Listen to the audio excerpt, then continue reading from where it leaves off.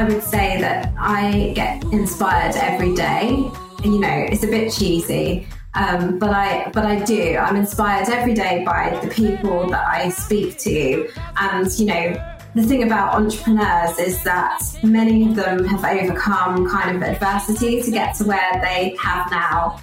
Entrepreneurs by their nature tend to be kind of rebels and the underdog, don't they? So, you know, it's not always the case, but often they might have played up at school. They weren't interested in kind of academia in the traditional sense. They were the ones setting up, you know, a tuck shop in the school playground rather than, you know, being in the library doing their homework.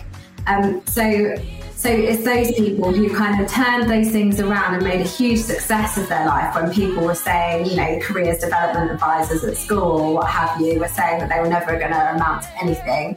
And, you know, would you look at them now? So I find that incredibly inspiring.